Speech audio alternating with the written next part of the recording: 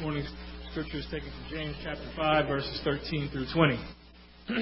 Is there anyone among you suffering? Let him pray. Is anyone cheerful? Let him sing praise. Is anyone among you sick? Let him call for the elders of the church and let them pray over him, anointing him with oil in the name of the Lord. And the prayer of faith will save them, one from who is sick, and the Lord will raise him up. And if he has committed sins, he will be forgiven. Therefore, confess your sins to one another and pray for one another that you may be healed. The prayer of a righteous person has great power as it is working. Elijah was a man with nature like ours, and he prayed fervently that it might not rain. And for 3 years and 6 months it did not rain on the earth. Then he prayed again. Heaven gave rain, and the earth bore its fruit. My brothers, if anyone among you wanders from the truth, and someone brings him back, let him know that whoever brings him back a sinner from his wandering will save his soul from death and will cover a multitude of sins. This morning I want to take some time and discuss one of the most important spiritual disciplines that God's given us and granted to us, and that's the discipline of prayer and the power of prayer. Way back years ago, this is a story from when I was a kind of a factory rat. I was a young man, and I worked with a man who worked in the shop part-time, but then he also worked part-time as a preacher at one of the local churches in Indiana. And I remember one time his wife's car wouldn't start. And so I saw him out in the parking lot after work, and he had his hands on her car. And buddy, he was just prayerfully going after it with God on this car. He was going to try to bring this car back to life. Now, some of you may know after you've ran the battery down in a car trying to start it, and the battery gets slower and slower, you get kind of frustrated. And so you walk away from it for a while and you think, well, I'm going to go back and I'm going to try this in a little bit. And in the midst of all that, sometimes a battery has a memory and it'll kind of build up enough power. So he goes back out after about 45 minutes and he hits that thing and it goes boom, boom, boom, and it fires up. And hallelujah! I hear him pray it out in the parking lot. And I remember thinking to myself, as not a very strong and practicing Christian at the time, I remember thinking to myself, surely God has better things to do than make sure this guy's car starts. There's a stretch of highway between Kansas City and Indianapolis that I know very well. In fact, you get on the other side of East St. Louis, there's this place called Mile High Pies. I don't know if you've ever seen it, but that's one of the stopping points generally on a Dishman expedition back to Indianapolis. I know this road well. Because, and now there's something else that I know that stretch from, say, East St. Louis to Effingham for. It's part of my testimony. It's the place in East St. Louis that I began to pray, Lord, heal my mother. You see, it was a spring day. It was an April spring day. It was kind of chilly out. And I had received a call that morning from my father saying that my mother had been diagnosed with cancer. Now, it wasn't the first time that the Dishman family had been through illness. I had cancer some 18 years ago. I feel great. I have no lingering issues with cancer. So I figured, I'm going to pray about this. I'm going to give it to God. I'm heading back to Indianapolis. No big deal. I'll meet Mom and Dad at the hospital. No problems. This will all be fine. There's another stretch of road on the west side of Indianapolis. It's called 31st Street. It goes into the downtown. It goes past the orthopedic doctor that fixed my leg, that worked on my leg when I had cancer. And it goes right past that doctor to the hospital where my mom was. I will no longer go west around Indianapolis when I go, because I'll never forget driving down that road and walking into that hospital to have my fathers tell me that mother's cancer was stage 4. It was untreatable. And I'll never forget what in that moment that did to my prayer life. It was like this instant ding on my prayer life. God, you don't understand, man. Don't you remember back in East St. Louis? I was telling you it was going to be okay. I'm a minister. I work for you every day. What's up? What's going on? You're telling me you can't hear me? You know, James presents a view of prayer that can seem as though if you ask in prayer for something and you're faithful, you'll get what you ask for. And a lot of people are taught prayer from this perspective, and they get hung up on this because what happens when you are a faithful person and you ask and it doesn't happen that way? And I've sat with Christian after Christian who have struggled with this. I've sat with people who are seeking one after another, and they say, you don't understand, I thought if I was faithful this was going to happen this way. And so there's a dilemma here if this is where we stop. And here's what I want to introduce today. And I got a really short time, a short window to do it, but I'm going to try to do it. We're going to revisit this sometime when we can unpack it more. But this is where we're going today. Scripture is generally looked at from two perspectives. One perspective is the lens that you look at Scripture in the sense of it's like a theology, if you will, right? Another way that you can look at Scripture is through the lens of I keep losing the word here. Philosophy. There we go. Philosophy. Why is that giving me such a tough time? So you can look at it through the lens of philosophy, which on a lot of our college campuses right now, Scripture is being taught from a point of view of a philosophy. Randy Harris this summer at Lipscomb University did a lecture for us, and he said, you know, there's a difference. The difference between someone who deals in philosophy and someone who deals in theology is this. Someone who deals in philosophy, they're kind of like looking for a black cat in a dark alley on a dark night. Okay? A theologian's a little different. He's a guy that's looking for a black cat in a dark alley on a dark night, and he thinks he found it. Okay? Now, I'm gonna attempt to be a very poor theologian today, and I'm going to tell you, I don't think I found the cat, but I think I may have seen it fly by me. Okay, so James presents this point of view, and this is what it builds in us. It says, it builds in us a thought that when I've done everything I can do to be as faithful as I can be, then God will perform the task that I've given Him to perform for me. Here's the problem with that thinking. It's all about me and it's all about I. I had this football coach, every time you would do something stupid, and you would say, but coach, and he'd bring that big, stinky, fat arm around you and just about choke you with it. And he'd say, son, there's no I in team. There's no I in team. Our relationship with God's not about I or me. And God wants us to remember that. And in philosophy, when we look at Scripture, it can build that mentality in us. That it's about what we can do. It's about what I can do. Now, I believe this. 2 Timothy 3:16 says, all Scripture is God-breathed and it's good for teaching and rebuking, connecting, training in righteousness. That's true. So if we have this understanding from what we read in James, there's something wrong with the way we're seeing it. So we'll look at it through the lens of theology. We'll begin to bring Scripture together and see how the story comes out when you bring the whole story into it. And to do this, we need to contrast what James teaches with what Paul teaches in Romans chapter 8. Turn, if you will, in your Bibles to Romans, the 8th chapter. And we're going to start in verse 18, and we're going to read through 27.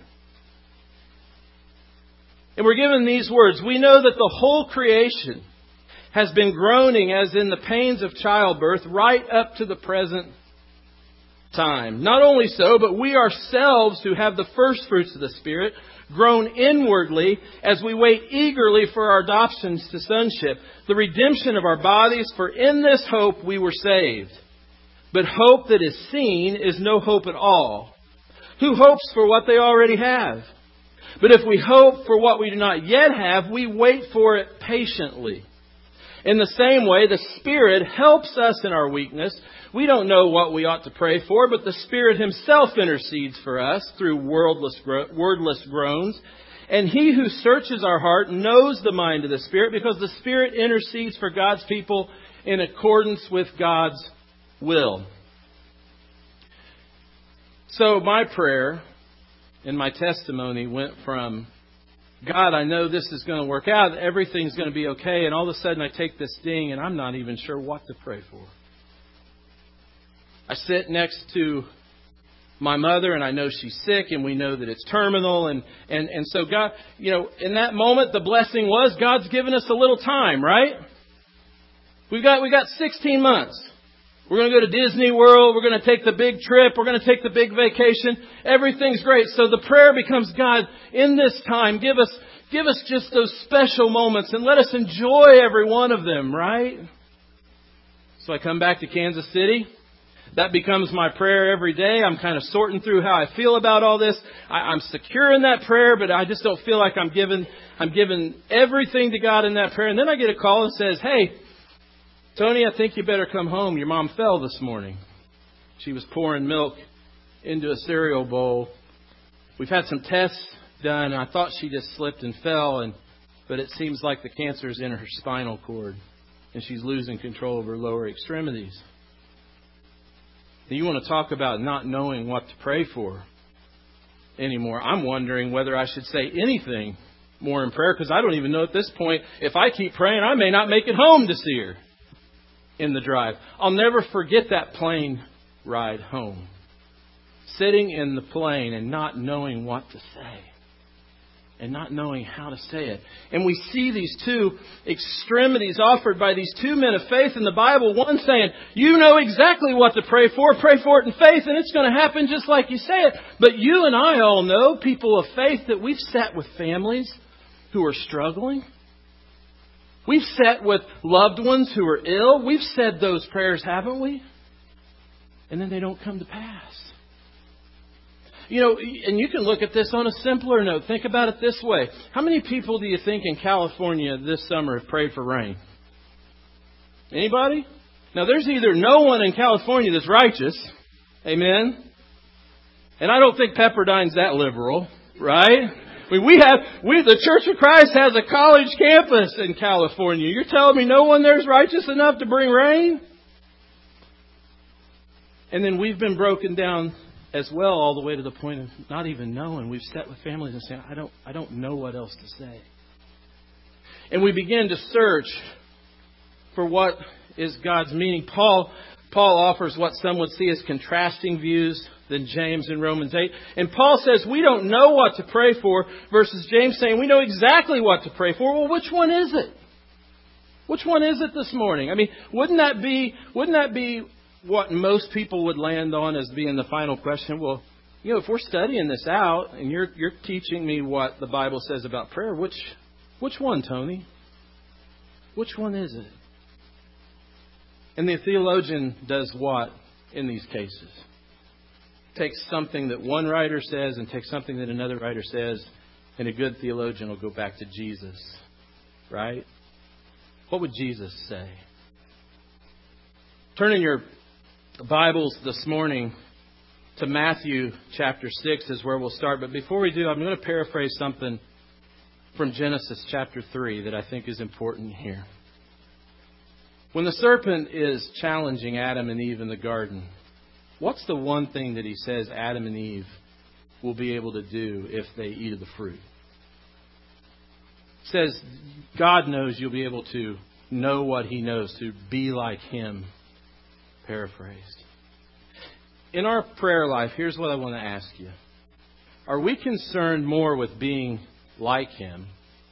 Maybe even in some cases being Him. I mean, really being demanding. Or are we more concerned with being His? Jesus is going to give us some lessons about that. There's three things that go together to fix and repair things. There's thinking, there's working, and there's praying. And sometimes we're thinking when we should be working. And sometimes we're working when we should be thinking. And sometimes we're thinking and working when we really should just be praying. Jesus is going to teach us that all three go together. I'll give you a quick illustration. How many of you know John Turner? Our intern minister, our apprentice minister. John does an awesome job preaching. We all love John. About 3 weeks ago, I walk in the office and John's up against it. He's sweating. Worse than I'm sweating right now, and I'm sweating. I said, John, what's going on? And he'd say, well, Sharon's going to kind of keep track of me. I'm taking a big test today. Remember this day, John? And so John's sitting at the desk. He's getting ready to take this humongous test. And I sat with him, and he had studied and prepared. He was ready to go. And I said, John, I know you've probably done this, but I'm going to pray with you before you take this test. And I remember praying with him, and I was watching him take the test through the window and walk by ever so often, and he was getting through it, and you could just tell. And I don't know what happened, John. I'm guessing you passed the test because I know you're going on to the next phase, so that's a good thing. But could you imagine if he takes that test without doing the work? I mean, if all we did was pray about it. Now, John's a good guy and he knows a lot about the Bible. I'll give you that. But if he hadn't done the work, that could be disastrous. Well, at the same time, if he does all the thinking in the world, what about doing something that big without prayer? So thinking, working, and praying go hand in hand. When creation decided to pursue not a relationship belonging to God, but to be like God, in some cases to be God, prayer becomes less about faith and more about submission. We have to learn how to submit. And in doing that, prayer is just as much a way of listening as it is talking. And think about that for just a moment. When I sit down and pray and I start going through this long list of wants and needs and desires, where does the listening part come in? Where do I get that feedback? Jesus shows us, I think, here in the beginning, by giving us two bookends of prayer that I want us to think about this morning, that can lead us to praying selflessly and focus our spiritual life on being prayerful. Jesus says in Matthew 6:19 through 13, this is how you should pray. Our Father in heaven, hallowed be thy name. Hallowed be your name. Your kingdom come, your will be done on earth as it is in heaven. Give us today our daily bread and forgive us our debts as we also have forgiven our debtors. And lead us not into temptation, but deliver us from the evil one. The teaching to his followers was to begin by acknowledging who God was, where God was, and the role that God plays in the relationship between heaven and the world. And he says, your will be done on earth here in what we're doing, just as it is in heaven. Our prayer life begins with an acknowledgement that it is God's will that we seek. That no matter what it is we want or what it is we're crying out for, we have to be able to acknowledge that God has a will in that. I had to be able to sit next to my mother and acknowledge and understand that I didn't know why this was happening at age 59. And I didn't understand why everything I was praying for, God was doing something completely different. But I did have to acknowledge that He was in control. And I've seen Him do some unbelievable things since my mom's death. I have an aunt and uncle now. My aunt is teaching Sunday school class in the church that they attend, and my uncle is reading Scripture. These two people never went to a church before this happened in my family. God does unbelievable things even when we want Him to do something else. When God doesn't answer prayers just like we think He ought to, He's still at work and He's still doing some unbelievable things. And we have to step back and listen as much as we talk. And we have to be willing to submit in our prayer life and not just demand.